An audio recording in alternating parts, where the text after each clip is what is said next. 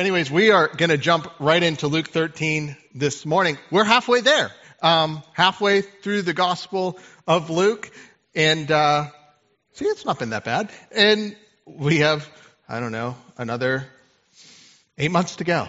So I hope you're settling in to the Gospel. But as you're turning to Luke chapter 13 this morning, I want to ask if when you turn on the news, or if you still watch the news, or if you open the Apple News app or wherever you read the Wall Street Journal, or pick up the Sunday paper off of your lawn because you're still doing that. If when you read the stories in it, you wonder if God is seeing these things and when He is going to do something about it.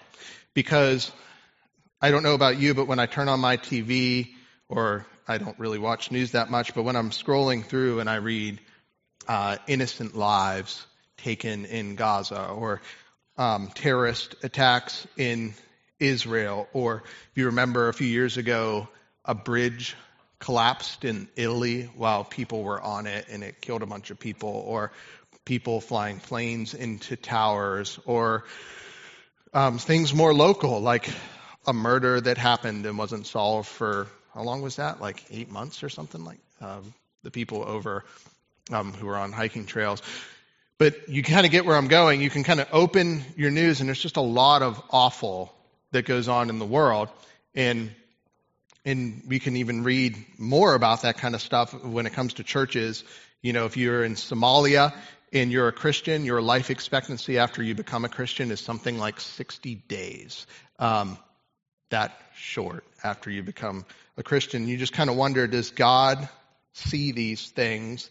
And maybe just from your own experiences with life, you also wonder, those things also help you ask bigger questions like, when are you going to do something, God?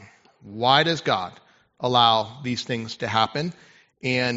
Or why do certain things happen to some people and certain things not happen to me or to other people or to so on? That's what the news kind of does sometimes, and they're challenging questions. Those are hard questions to ask, and we're not going to, spoiler alert, we're not going to get to all of those questions because Jesus isn't going to get to all of those questions now. And we don't always get answers on this side of eternity for all of those questions. But as we'll see in Luke 13 today, Jesus is going to be confronted with something hard. He's going to be confronted with some hard news, and people are going to ask for a response from Jesus. But like he does so often, he's going to take it to a completely different place this morning. So whatever those questions we ask of God or that we're asking of God when we look at the news or when we examine our lives, Jesus is going to kind of take those questions and turn them a bit. And I think that what we're going to see this morning is that God delays judgment because He awaits repentance. God delays, puts pause on judgment because He awaits repentance. So let's read Luke 13, verses 1 through 9, and then we'll pray together. God's word says this: At that time, some people came and reported to Him about the Galileans, whose blood Pilate had mixed with their sacrifices. And He responded to them, Do you think that these Galileans were more sinful than all the other Galileans because they suffered these things? No, I tell you, but unless you repent, you will all perish as well. Or those 18 that the tower in Siloam fell on and killed, do you think that they were more sinful than all the other people who live in Jerusalem? No, I tell you, but unless you repent, you will all perish as well. And He told this parable. A man had a fig tree that was planted in his vineyard. He came looking for fruit on it and found none. He told the vineyard worker, Listen, for 3 years I've come looking for fruit on this fig tree and haven't found any. Cut it down. Why should it even waste the soil? But he replied to him, Sir, leave it this year also, until I dig around it and fertilize it. Perhaps it will produce fruit next year, but if not, you can cut it down. This is the word of the Lord. Let's pray. Father, we are people who are shaped by so many things. We're shaped by what's going on in the world. We're shaped by our upbringing. And a lot of those things can be good. We're shaped by our culture. But God, now we're asking to be people who are shaped by your word. So would you do that, Lord Jesus? By the power of your Spirit, would you conform us to your image, Lord Christ? We pray in Jesus' name. Amen. As we spend the next several minutes talking about repentance, I want to look at two things: God's call to repentance and God's answer, or God's wait for repentance. So we have to remember that when we drop into any passage on a Sunday morning, it can feel like new, like another scene in the Bible. But we're dropping into a scene that has been going on now since the beginning of chapter 12, because these passages always fall within a broader context. And for the past couple of weeks, Jesus has been talking to crowds and his disciples. There were thousands of people gathered around Jesus to hear him teach, to hear what he would say. And his disciples were in that mix of people. There would have been skeptics there, people who didn't know, weren't sure about Jesus, and there would have been people who were all in on Jesus. Jesus' closest apostles and followers would have been there too. And Jesus kind of gets into these Q&A moments where somebody says something and he responds in kind of a different way and doesn't ever really seem like he answers the question, because what he does is he goes deeper. This is one of those occasions. They keep asking questions of Jesus, and he keeps responding and taking it in a way that they don't expect. It would have been kind of frustrating sometimes. We get frustrated with politicians when you ask them a question and they don't answer it. And sometimes Jesus seems like he's doing that, but he is answering it in just a much more profound way. Well, one of these questions comes up from the crowd, and this is where we get into our first situation.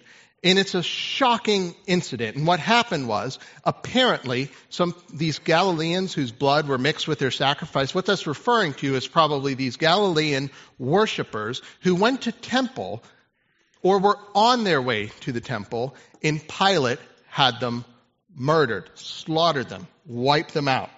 They were killed either worshiping God or on their way to it. It's a terrible, terrible thing. And you can imagine how appalled you would be. You know, like when we hear of church shooting, we're like appalled at that, right? Well, this is like that, except the government did it. Pilate did it. And so the crowd tosses this report before Jesus. Now, you should know that this crowd is not neutral. They're not just like, oh, Jesus, did you hear about this? And making casual conversation. And the text doesn't come out and say this, but you can kind of guess and assume that there was some kind of motive. They were putting this before Jesus because they wanted to see how he responded. They were not neutral. They had some expectation of Jesus to say something about Pilate or something about what they should do about this awful situation. They may have been looking for outraged Jesus to open a can on Pilate. They would have been just together expecting Jesus to share in their shock at those who were worshiping being murdered in cold blood. And you probably would have done the same thing. I probably would have done the same thing. It's easy to kind of sympathize with the crowd in this story. Because here you are, you're God's chosen people, you're trying to be faithful, and now you're occupied by another country, that is Rome, and Pilate has been committing horrendous acts for years. You won't find this story in the Bible, but other history books from around the time talk about Pilate having 6,000 Pharisees murdered.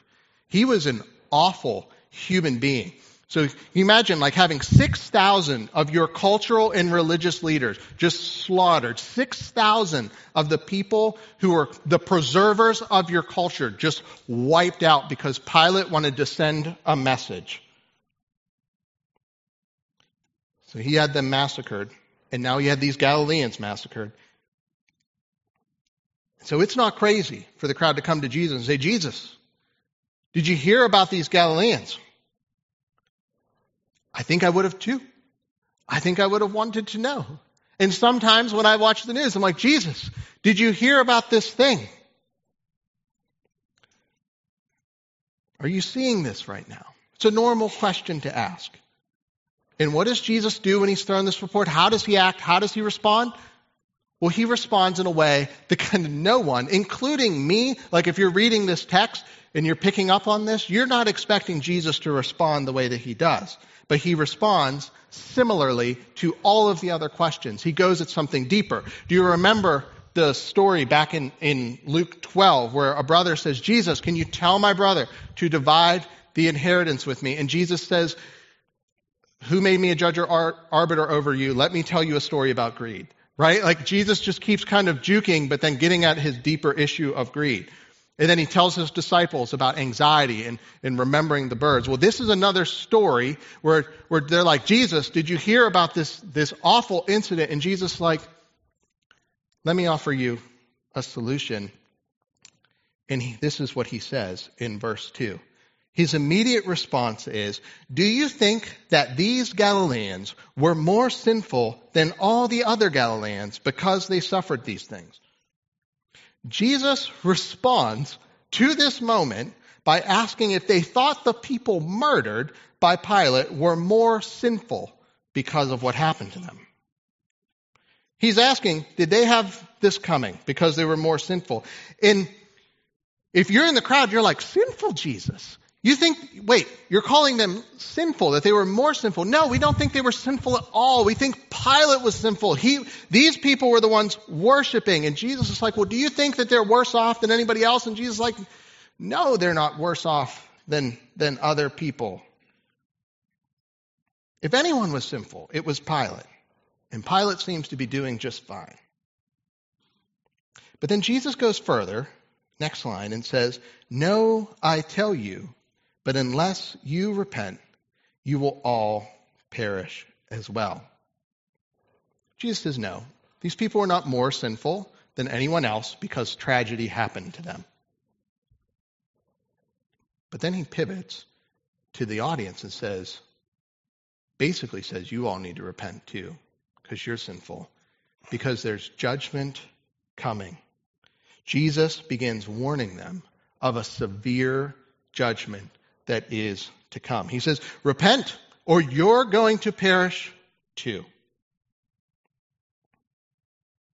Then the second situation comes up, where Jesus brings up another tragedy, the tower in Siloam, that I guess fell on people and it killed them.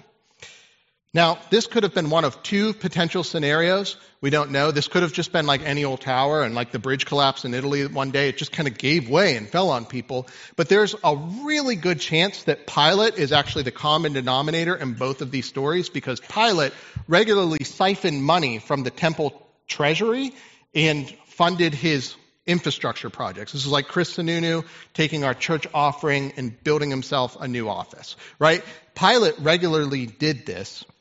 But regardless what the scenario is, Jesus' response is still the same. It's still the same. He says to repent, or you too will perish. Jesus doesn't step into the why question. He doesn't step into their collective outrage. He doesn't appease whatever was in their hearts. He says, you know what? There's a judgment coming, and you need to repent and get on the same page with God, or you too will perish. I know this is real. I know this awful reality, but you need to look at your own heart. There is a judgment coming. And we need to stop looking out there and to start looking in here. Jesus is directing the focus of the audience away from Pilate, away from their collective outrage, and he's asking them to focus on their own hearts for a minute. Because the reality is, and we heard a little bit about this last week, there is a severe judgment coming. And we need to repent. There is a God who is ruling and overruling all things, who will one day ask people to give an account. This is a frightening reality if you don't know God. And what Jesus is saying to this crowd is they need to decide what they're going to do with Jesus, or they too will perish like the people in the story. Jesus does what parents do all the time. You know, when you have a kid, you're constantly reminding kid of consequences. You do this, and this will happen. Don't stick your finger in that light socket, or you will get shocked. Don't touch the hot stove, or you will get burned. Right? We tell our kids these kinds of things all the time, and Jesus is basically saying, your life is consequential. It matters, and who you trust in, who you believe matters. So you need to get on the same page with God. Jesus reminds them of a severe judgment that is to come. But this isn't just a word of judgment. It's easy to read these things and be like, Jesus, you're being super harsh right now. Like, there's judgment to come. What about this stuff? But Jesus' word of judgment is also a word of grace, which leads us to our second point. God's waiting for repentance. God's wait for repentance. Jesus continues on, and he tells the story of this man with a fig tree. And fig tree is a symbol of prosperity, and it's a symbol in the Bible of prosperity and of flourishing and of wholeness, and it's often a symbol for Israel itself. And so this man has a fig tree in his garden, and he notices that the fig tree, after 3 years, has not produced any fruit. No figs coming from it. And so he finds his vineyard worker, and it's like, what, can you get this thing out of here? It's just taking nutrients. It's not worth the soil it's planted in. And the vineyard worker's like, hold on, let's give it another year. I'm going to fertilize it, dig around it, and let's see what happens. If it doesn't bear fruit, then we'll get rid of it. So the vineyard owner, he waits. And what we have is a picture of this moment that we're in. That God delays judgment because he's awaiting repentance. God delays judgment. God delays judgment on the world. He delays judgment on individuals. He delays judgment on Pilate because he's awaiting repentance from people. He is patient. And what is repentance? All this talk of repentance, we should probably define it, huh? Well, repentance, simply put, is a change of mind that leads to a change in life. A change of mind that leads to a change of life. If you want to change how you live, one pastor says this, if you want to change how you live, you've got to change how you think. So repentance is changing your mind about something in such a way that it leads to changes in the way that you live. We sometimes hear people say they're sorry. Repentance is not just saying you're sorry. Repentance is turning from your sin. We've all had people that said they're sorry and nothing ever changed. Wasn't repentance. That's not what the Bible means by repentance. It's not just saying I'm sorry. Repentance doesn't mean you immediately change. It means like, I've changed the way I think about this, so I'm going to live accordingly. You begin living your life according to your change of mind. And if repentance is turning from one thing to another, what is Jesus calling people from? Well, in this passage, Jesus is calling people from specifically, I think at least, two things. First, Jesus is calling these people away from hope in their national identity. He's calling people away from hope in nation. He's calling people to repent of hoping in nations and power to deliver them from darkness. See, all of these people had different kind of expectations about what the Messiah was to do. You've probably heard these before. They were expecting a military conqueror to overthrow their oppressors and to lead in the kingdom of God. And so here's Jesus, and he gets tossed this story about the Galileans, and Jesus doesn't even go there. But people there expected the Messiah to use power, force, and violence to accomplish his reign and to deliver Israel from their oppressors. Unless we think that this is something that only happened in 31 AD or whenever this was, this is something that we struggle with today. Christians in present time have sometimes struggled because we put hope in regular old systems and power structures that exist in the world today to deliver what only Jesus, through his kingdom, can deliver. We've seen this when Christians cozy up to government too much and think that government is the way to usher in the kingdom of God. It doesn't. We see progressives do this too when they think if only we keep enacting laws, society will keep getting better and better. And I'm not saying that we shouldn't enact good laws or fight for or for be good citizens or promote morality. I'm saying that those things can never deliver God's kingdom. Those things can never deliver the lasting change that we're looking for. They will just leave us empty. But some reason, over and over and over again, we seem to get attached to systems of this world to deliver what only Jesus can bring. So, now we see these kind of identity markers, who you are, what you do, and who are the bad guys. That's the way we kind of operate with national identity. So this plays out. Who are you? We're Israel. What do? We worship Yahweh. Who are the bad guys? Pilate and Rome. We do this today. Who are we? We're New Hampshireites. What do? We live free or die. Who are the bad guys? People from Massachusetts. Or who are we? Americans. What do? We embrace freedom. Who are the bad guys? The people taking away my freedoms. Or who are we? We're progressive. What do? We enact laws that create progress. Who are the bad guys?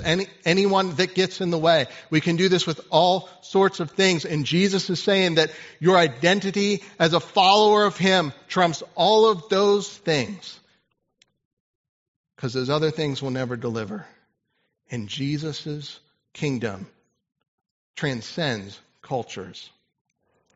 It pulls Republicans and Democrats together. It transcends all of those things because Jesus is doing something different. See, they wanted outrage Jesus, but they didn't get him because his kingdom comes in a subversive way. It comes in a Luke 6 way, where Jesus talks about those who mourn now will be comforted later. That those who hungry now will be filled later. But those people get the kingdom of God as they love their neighbor, as they do good to those who hate them. So Jesus is encouraging these people to repent of their nationalistic, revolutionary zeal. The Messiah will not play that game. God is doing something different. But the second thing Jesus is calling out, I think, is spiritual pride. Woven into the text is Jesus asking, do you think these people are more sinful than those people? Do you think you're better off than these people over there? And the answer is a resounding no. There are only sinners. No one is righteous. No, not one. No one just has it coming, because the truth is, apart from Christ, we all have it coming. You know, we say that about other people, right? Oh, they had it coming. And then there's some truth in that. But apart from Christ, apart from forgiveness received through him, we are all like that. We are all far from him. And what Jesus is doing is he's turning their eyes away from other people, and he's asking them to look at their hearts and say, what about you? What about you in relation to me? What about you in relation to Jesus? Repent. You must get on with the way Jesus wants to do things, and there's no one deserving of his kingdom, but he offers it to you. Jesus is asking people to look inside. Not out there, but in here. Not to blame the world's problems on them, but to look at their own hearts and how they relate to God, because there is a judgment coming. G.K. Chesterton, and I just heard the story this week, was a well-known British philosopher, and he was an author and writer. He's written some famous books. You can look him up. And he was kind of quick-witted person. And the Times of London was running a series where they would write these different philosophers and write these different authors a question and then ask them to write back their answer, and they would put it in the paper. And the question is, what's wrong with the world?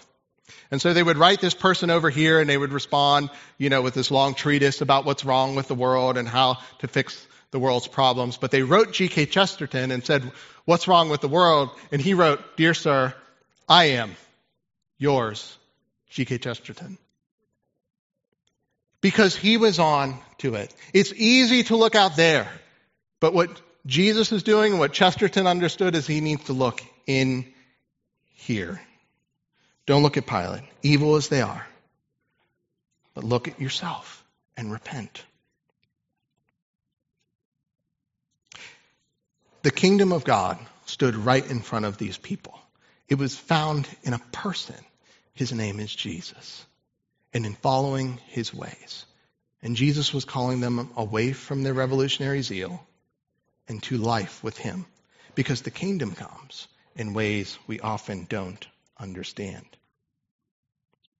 God is patient. He is waiting for people to repent. Because this is a word of grace. And why is God patient? Well, because he's merciful.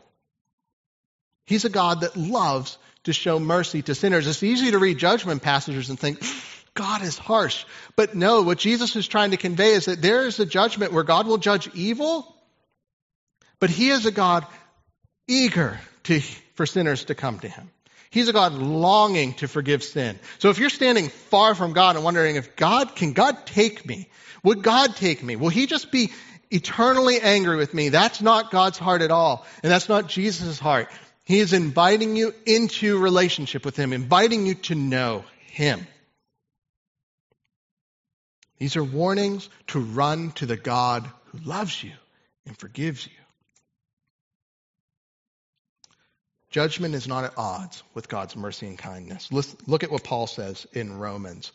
Love this. It says, "Or do you despise the riches of his kindness, restraint, and patience, not recognizing that God's kindness is intended to lead you to repentance? Because of your hardened heart and unrepentant heart, you are storing up wrath for yourself in the day of wrath, when God's righteous judgment is revealed. He will repay each one according to his works." Judgment and kindness are not at odds with each other, because we desperately want a God who will judge the world and all of its problems. And we also desperately want a God who will welcome us home. And our God does that. But when we don't repent, when we don't yield our lives to him, when we don't follow in Jesus' ways, we stand outside of his kindness and outside of his love by our own choices. Our God is delaying judgment because he wants more people to come to him. He wants you to come to him. Our God is patient and merciful so that we might repent and find life. And we can only find life by repenting of the things that are wrong and choosing to turn towards Jesus. Our lives are meant to yield fruit because Jesus' forgiveness leads to life. That's what he does. And so we are called to yield our lives to his lordship. He was calling the people there to yield their lives to God's way of doing things in the world. To realize that's not always the way that makes sense to us. So I'm going to ask, like if your life was a fig tree in a garden, would it bear fruit? Is there fruit there that looks like a follower of Jesus? Are you loving neighbor? Are you submitting your plans to God? Are you generous? Do you embrace those on the margins? Do you have hard conversations with those who've hurt you? Those you've hurt? Do you pursue your spouse with love? Patient with your kids? Does your life look like longing for righteousness? Does it look like good fruit? And where you failed, where you've slipped up, Are you running to God with those things? Are you running to him and saying, Jesus, you are Lord. I want you to be Lord of this area of my life. There's not fruit in this area. I want to see more of you in this area. Because though God's judgment is severe, his grace is even more severe than his judgment. His grace trumps his judgment. He is so forgiving. So we repent of those things. We repent of those things and we walk in the ways of Jesus. And finally, a repentant life not only brings fruit, but it waits well. Jesus doesn't answer the question of the crowd directly, but he does answer it indirectly. That there is coming a judgment. That God's ways don't work like our ways. His thoughts are not our thoughts. He does things different. His kingdom is coming. He will right the injustices of the world. We may not understand how or why those things unfold, but Jesus does clue them in that God is doing it and he is bringing his kingdom. So we wait. We wait with our questions, knowing that God will provide the answers, knowing that he will do what is right, and trust that his kingdom is coming in a way that most people cannot even see. It's coming through Christ. It's coming through the message of the good news that you can be reconciled to God through him. That's how his kingdom is breaking in. His kingdom is breaking in to marriages. It's breaking in to families. It's breaking into individuals. It's changing lives. And one day God will change everything. So we repent and we trust Jesus. Eugene Peterson said this about repentance, and this closes us out. He says, repentance is not an emotion. It's not a feeling sorry for your sins. It is a decision. It is deciding that you've been wrong and supposing that you could manage your own life and be your own God. It is deciding that you were wrong and thinking that you had or could get the strength, education, and training to make it on your own. It is deciding that you've been told a pack of lies about yourself and your neighbors and your world. And it is deciding that God in Jesus Christ is telling you the truth. Repentance is a realization that what God wants from you and what you want from God are not going to be achieved by doing the same old things, thinking the same old thoughts. Repentance is a decision to follow Jesus Christ and to become his pilgrim in the path of peace. So we live lives of repentance, following the Prince of Peace on the path of peace. We lay down our lives for Christ, trusting in his ways, because there is severe judgment, but there is also severe grace. God delays judgment because he's awaiting repentance. We just said in our confession today, the Apostles' Creed. And it's interesting to me as I think through the gospel and through the life of Jesus and this parable and this story in that line in the Apostles' Creed where it says he suffered under Pontius Pilate, was crucified, dead and buried. The people outraged by the actions of Pilate would one day see Pilate absolve himself of any wrong, which would eventually lead to the crucifixion of Jesus Christ. In what would seem like the biggest loss ever, like somebody being crucified to a cross and dying, and what seemed like defeat, Jesus 3 days later turns into victory. And what seems like loss, God somehow brings life on the other side of it. I can't help but see that and say like, okay, God's kingdom is coming through ways that these people could never really understand until there was a bloody cross and an empty tomb. And we live on the other side of this. So God's kingdom is coming. We know this. We don't have to put our hope in nations. We don't have to be spiritually proud, but we can trust that we have a risen Savior who's worth trusting in, whose ways are right. And so we repent because we know that there's a judgment coming, that God will one day make things right. And the reason his grace is better than his judgment is because God laid his judgment on Christ himself. And so we have access to that only through him. It's the good news of the gospel. that Christ took what we deserved so that we could have life in him. We celebrate that good news each week with the Lord's table, where we remember both God's judgment and his grace together, where we remember the riches of his kindness and his patience and forbearance, and where we repent of our sins and come and feast at the table with Jesus, remembering what he did for us. If you're here today and you're not a Christian, communion is not for you.